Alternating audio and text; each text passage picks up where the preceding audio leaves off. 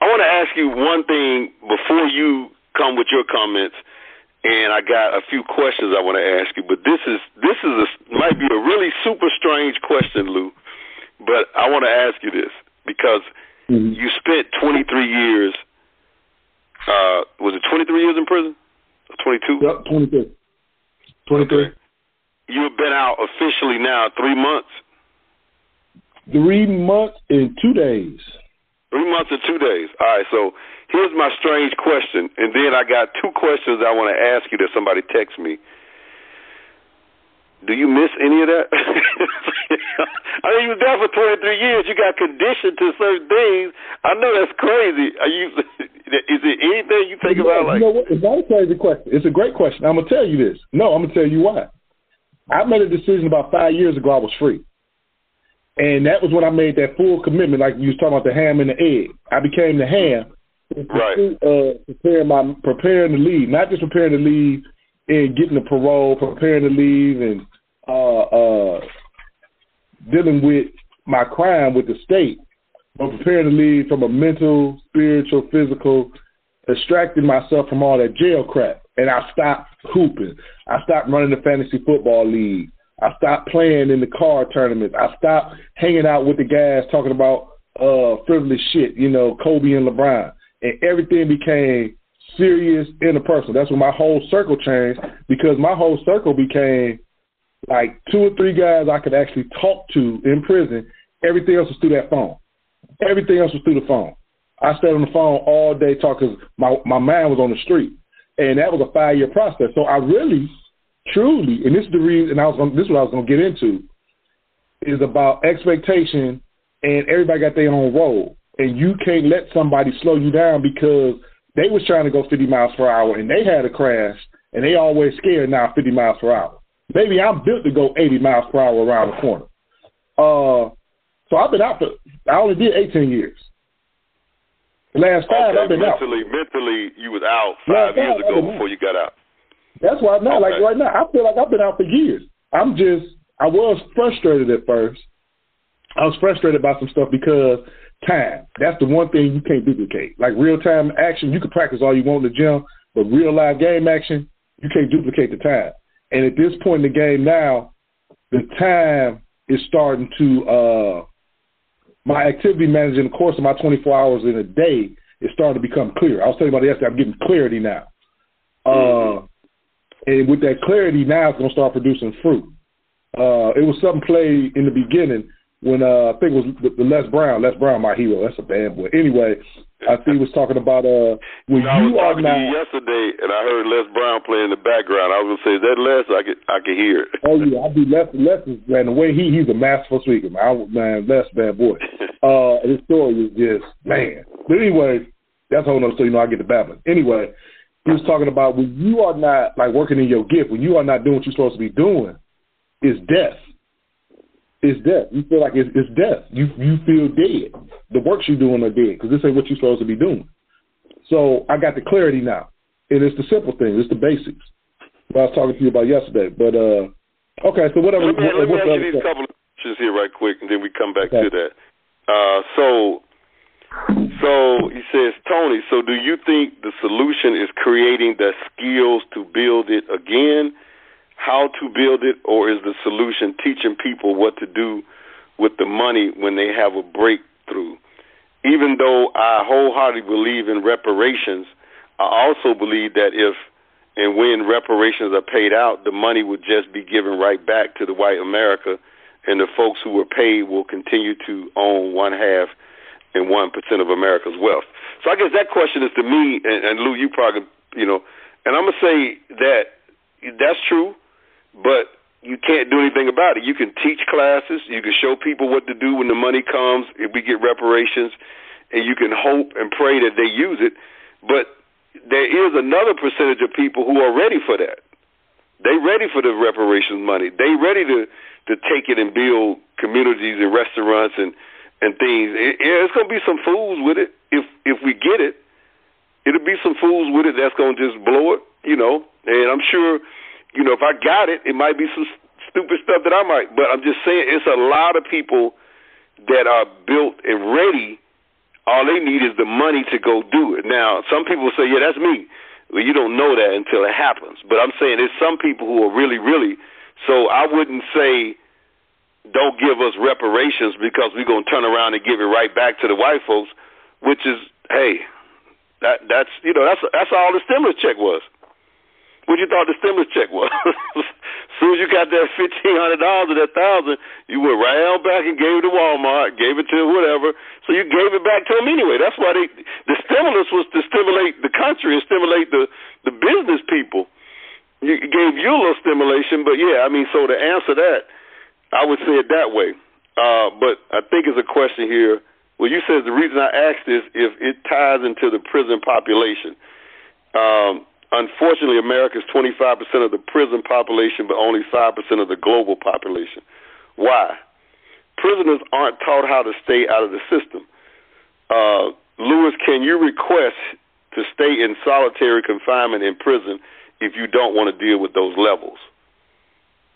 Can you do that? Yeah, you can check in. It's called checking in. Yeah, you can do that. And stay in solitary confinement forever?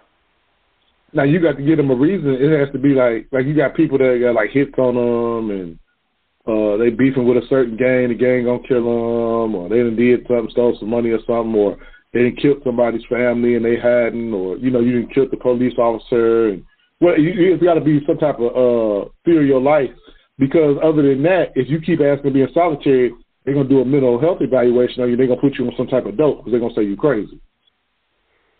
So he says, in other words, can a guy come in and say, I ain't dealing with no level, with level 1 or whatever levels, just lock me in solitary confinement for 23 hours, tell me when to eat breakfast, lunch, and dinner? Can they do that? Yeah, but I'm saying they're going to put that's going to be short-lived. Now, if you go in, because you got guys that go in there for a couple of days, they got 18 days or 3 months. Yeah, you probably can get that off for 18 months. You can just keep going to the hole. You can, keep disrespecting the CO, getting rolled up, and they'll put you in the hole. But to ask for solitary confinement, they're going to want to know why, because you got to be being protected from something, from harming yourself or harming others or somebody harming you. So at some point, they're going to think you crazy. Because who would want to sit in a hole for 23 hours a day? Who would want to do that? I mean, check this out. Because in the fear of the unknown, fear is really unknown. It ain't even like we say the fear of the unknown. Fear comes from not knowing. Because if you were born and raised in a prison, this sounds crazy. Let's say you were born and raised in the prison. You lived in prison until you was 12. And then I told you, I'm moving you to so-and-so neighborhood, Meadowbrook Creek Lane or something. And Meadowbrook Creek Lane is a suburb where everybody got a median income of $120,000. You would be fearful, who's them people? Who going to be my friends? Where I'm going to live in? Where I'm going to eat? All my friends in prison. So just not knowing something is the fear. So who would not want to be around people? And, when you get over your fear of the unknown and realize you don't know as much as you think you do, and really you don't know nothing. So everything is unknown. You got to, to take big risks, you got to be dumb enough not to know no better. I remember, who was that? I think it was my boy Napoleon Hill when he said he started his magazine, and he ain't know shit. I'm sorry, my language. He didn't know nothing. And he said, I didn't know I was supposed to have $1 million as capital. I just started and was successful. I didn't care. I was too dumb. He's too dumb to really. Some people, we get to knowing too much, and we get too logical, because life is not logical. Life is not logical at all. We make all the sense. It's easy to sit back and say you want to be locked down for 23 hours until that happens, because I know that can be mentally damaging. It also can help you because, like you said, I think at some point you start reading more. But if that was a part of your life for years, you could really damage yourself that way, right? Yeah, you're going to be crazy. Hurricane, because to me, Denzel's best movie is Hurricane. Well, until you made Equalizer. I like Equalizer too. But anyway, but Hurricane. In Hurricane, you see like the true kind of indoctrination of prison. Because remember when he first came, he wouldn't put the prison clothes on, and they put him in a hole. Now, in the hole, you saw what happened to him. And you see it didn't make sense because it's like people who sleep in their trouble away. Like you can't, because all you do in the hole is sleep, and you can read some books, but then how you going to apply it? You in the hole because you don't get access to the world. until he couldn't get out of jail until he went in the population and got access to the world and was able to tell his story. So, like, I mean, yeah, you can go to the hole, but who would want to go to the hole? Wow. Like, who wouldn't want to be around people? People are your resources. You need people. you need people for resources. COVID proved that. Yeah. So, but I got another question right quick. Somebody just texted me. And the question is, why do they transfer you to different level facilities often? Does that have something to do with your behavior for you to get transferred? And is that good or a bad thing? Well, no, this is the thing. I was just, in the beginning of my incarceration, I was just not a model citizen. So that's why I got transferred up and down so much. But the average person in the state of Ohio, in the state prisons, we don't get transferred that much. Now, like Fed joints, they transfer them a lot, but we don't get transferred a lot. Like you got guys in the same. Not a model citizen, you mean you were fighting with everybody in there, or you was fighting with the security? No, I got in trouble. I mean, when you get in a certain amount of trouble, it'll raise your security level. So trouble like what? Trouble like what? With the knife, like violence, like violence. They don't deal with violence. So, but you wouldn't fight anybody, but you had violent weapons that you shouldn't have, and they. Right. Okay. Because see, a shake is a threat to everybody. When they find weapons and things like that, because they like, okay, you can hurt one of our officers, our staff with this weapon. This is a tool of destruction. This is not. And you created that shake for what reason? To protect yourself or just to? Well, I'm still, so you figure I'm 2 years off the street. My mentality on the street was I needed a weapon. A weapon is a tool of control. And this is what we all fight for control, to be actualized. So when you lack the tools mentally to be able to navigate through life, you start getting those hands-on tools. I'm going to show you example A. 2 kids playing. You let two or three 3-year-olds start playing. You give them some toys.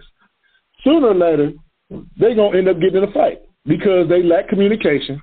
They lack the understanding and empathy for each other. And one of the kids might hit the kid. The other kid might pick up his truck and bust the other kid in the head because they're trying to control their environment. It's the same thing that happens to a 17-year-old when they kids in prison. Exactly. Because the limited tools I had in my mind, I didn't have enough tools in the toolbox. That's the first thing that man, my first parole board hearing. That man sat down, he looked at me, took his glasses off, rubbed his temples. He said, Mr. Phillips, you just don't have enough tools. And that stuck with me throughout the rest of my life.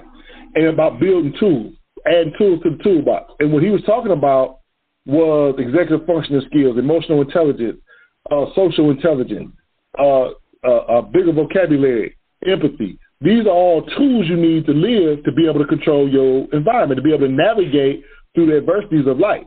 So when you lack that, a gun is a good tool because now if anything happens, I can pull this gun out and I can control the room. Okay, I'm in jail. That's what I was saying. That's what I was saying to a young guy the other day that, he has the tools of his vocabulary is great. And I said, you can't say that to certain people who don't have those tools because you're going to make them fight you. Because if you say something that they don't know how to respond to, only thing they know how to do is fight. Is that what you're saying? Like when? Yeah, you back a rat up into a corner. Rat don't really want to fight, but if you back him up into the corner, he ain't got no other choice. He's going to try to scratch your ass and he's going to try to get you. So you use what you have. So when you can think through things, you don't need those tools. So the knife was another tool of control. I'm trying to gain control of the situation. Like when people rob people, the reason why people rob people with a gun is because they're scared. They ain't robbing. That's not carrying a gun is not because you feel strong. It is because you feel scared. I believe it's Coke. What box is that? I believe it's Coke. Oh, it used to say on the side of it, be the equal to every man. That's why they made guns. You don't come into a bank with a gun because you feel in control. You are trying to gain control. You know what I'm saying? The military has guns because their goal is to gain control. Policemen have guns because they're gaining control of whatever environment they come into. So guns, knives, these are tools and weapons of control. And they have a place and they have a time. The issue is when you're dealing with ignorance. And ignorance, only way they can deal with things is with the guns. Right. Like so the right to have to come in there. I don't want to get too far into politics and stuff and offend nobody and all that because this is an on and on debate. The right to bear arms is one of the greatest tools and mechanisms of checks and balances that America has. It is one of the things that does make America a great country. It's the reason why they're not boarding you up in your house during the COVID and forcing you to take the vaccine, because America has so many guns amongst their civilians. And the reason you have that right is that the governments are corrupt. The Founding Fathers knew that, and they wrote that in. You have a gun, you can have guns, so that if the government go too far, you can make war and try to gain control back. Like, people don't know that's why you got to write like that. Certain things they can't really do because they know eventually some people going to start pulling them guns out. So, like Hitler. Hitler happened because they didn't have enough guns. If the Jews would have had guns, they would all been shot. Don't go too deep for them, Lou, because, you know, a lot of us still program. I'm sorry. If I offend anybody, just don't listen. I'm stupid. I'm an 8th grade dropout. Don't listen to me. I'm stupid. Anyway, what are we talking about? So, something I do want to talk about. Go ahead. It was one more thing, though. Hold on a second. And then you could take it and go through, let me see, was that a good cause? You don't have to. Oh, so when you, and it kind of like, okay, so when you start reading more books, your vocabulary change, and so now it's almost like your patience change or your whole demeanor change. So now, before you just pop off and fight and go off, you could verbalize yourself and you could, actually, think about it and talk about it. Before, you were just ignorant and so a fight would just pop off, and that's why it's happening now a lot in prison, because those people they've never grown. They just, the only tools they have, see, you got tools from the books and your vocabulary changed. Those people don't have any tools because they're not doing that. So the only tools they have is to fight, right? Exactly. It's proven. It's a fact. Because they do, everything is algorithms and whatnot. They add your age in with all your demographics. 40-year-old black man with a college education. The chances of you committing a crime is like less than 1%. That's a proven order. And that's the reason why in prison, when they start letting dudes get degrees, they average in your age and your education level. Your age and your education level have a lot to do with you getting released as far as parole, because they judging your education level. This is the reason why you're going through this process of these parole board hearings, because they want you to come back with more fruit. They want you to come back talking your perspective on life being different. This is why they ask you hypothetical questions. Hypotheticals are not real, but they are not stupid. Hypotheticals are to measure how you see yourself in the world. Because with a hypothetical question, all you can give me back is how you see yourself in the world. People don't realize that. That's the purpose of a hypothetical question. Like when you go on a job interview, because I do it on job interviews. Now you do a job interview. They ask you, well, Mr. Fleming, hypothetically, let's say you were in an elevator and it was you and one other person. It was only enough oxygen for one person, and somebody had to sacrifice and not have any oxygen. What would you do? They know that's stupid. They know that's an impossible question. What they're doing is they're forcing you to expose your heart. They're forcing you to expose how you see yourself in the world. This is the purpose of hypotheticals. They're very powerful. I use it in my builders class because it shows people. I use a hypothetical of the raft. I say, okay, we all in class. Say, everybody lift your hands up. We carrying this raft. We don't know where we got to go through, but we know where we headed. We can see that big mountain in the sunshine. That's our goal, and we walk it. So I said, we get to the water. We use the raft. We go across. So now I said, we got a boat. Everybody tell me what you think. How long do we continue to carry the raft?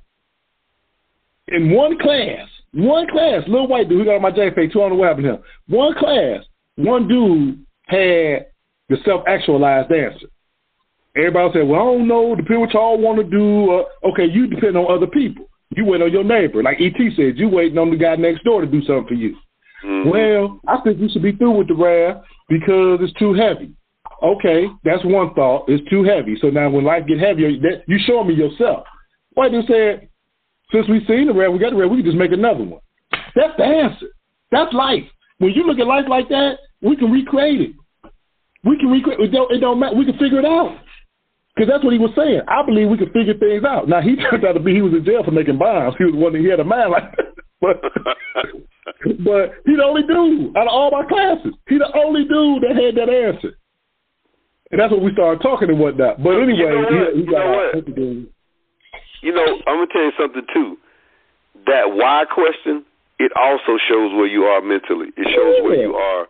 If you keep asking why and the people get frustrated, it shows where you are mentally. Listen, man. You agree with that? People worry too much about stuff that you can't control no way. And when you live in reality, you know, like, because nothing come off how it's supposed to come off. We talked about that. Yeah. You plan these nothing, no goals. Go ahead, I'm sorry. No, go ahead. No, I'm saying no goals. A lot of times the goals that you plan for don't come off at the same time. Like if you plan to be rich in 2 years, it might be 4 years. But how do you handle yourself when that goes down? Or, you know, how do you quit right then and say, well, this ain't going to work for me? Or do you figure out other ways that you can try to make it work? Or, again, that why thing, if I keep asking you that, Lou, and you start getting pissed, to me, it's saying that your level of thinking and your mind, your thought process is not at a point where it shouldn't bother you as much, right? Or if you do that. No, the why question should bother you, though. Now let's think about this, because it's levels of communication, and you go to communicate. Well, I'm talking about bother you with I'm talking about bother you with a response, not bother you. Because it bothers me when somebody say that, because it makes me think, damn, how far am I? But it doesn't bother me with a response like, I don't want to hear that no more. Have you ever talked to somebody that's like oblivious, like they're not even, like y'all not even engaged in a conversation? Mm-hmm. Like you talking, but you're not engaged because they're not. So if you ask somebody why about something serious, like this should either bring out,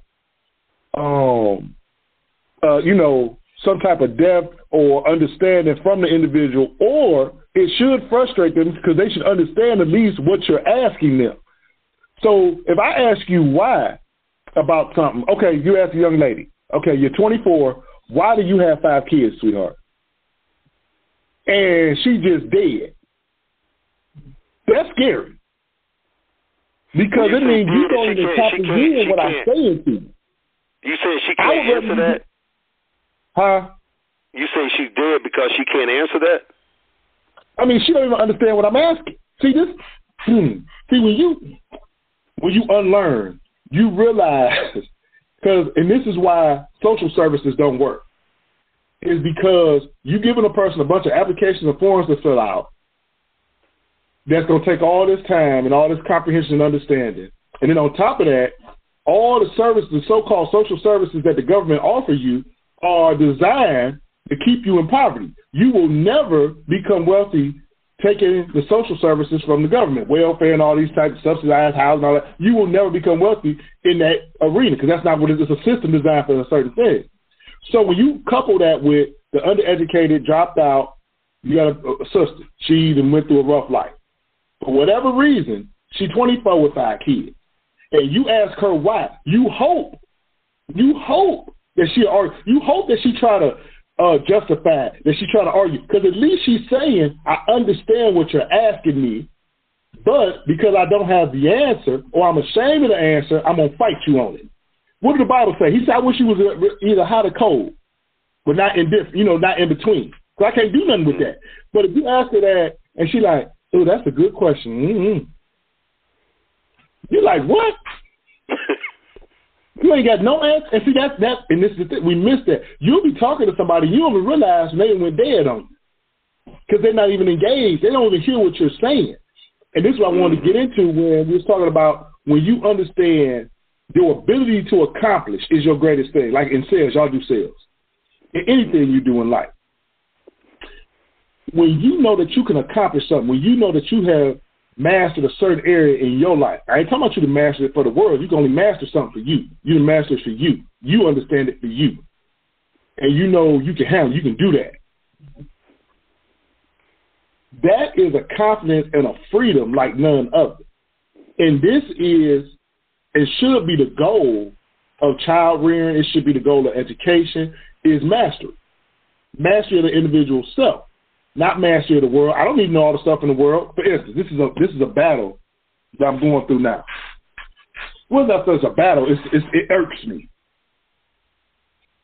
Everyone believes, well, not everyone, but most people, oh, you need to do this. You need to learn that. You need to know that. No, I don't.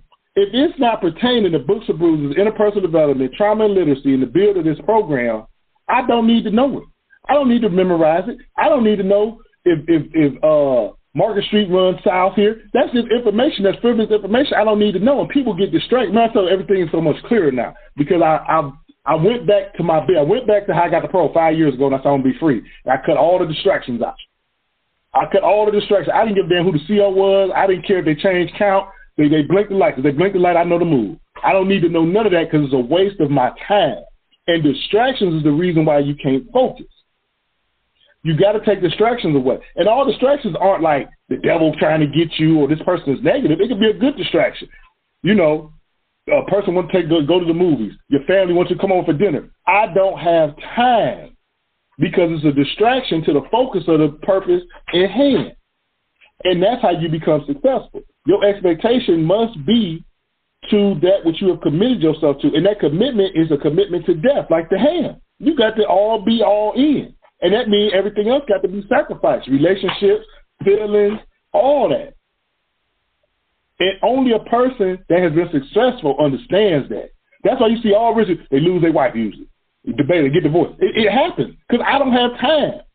You don't have time for a wife to chase billions of dollars. That's how when people say, you know, you hear it all the time, the winners, it ain't no balance.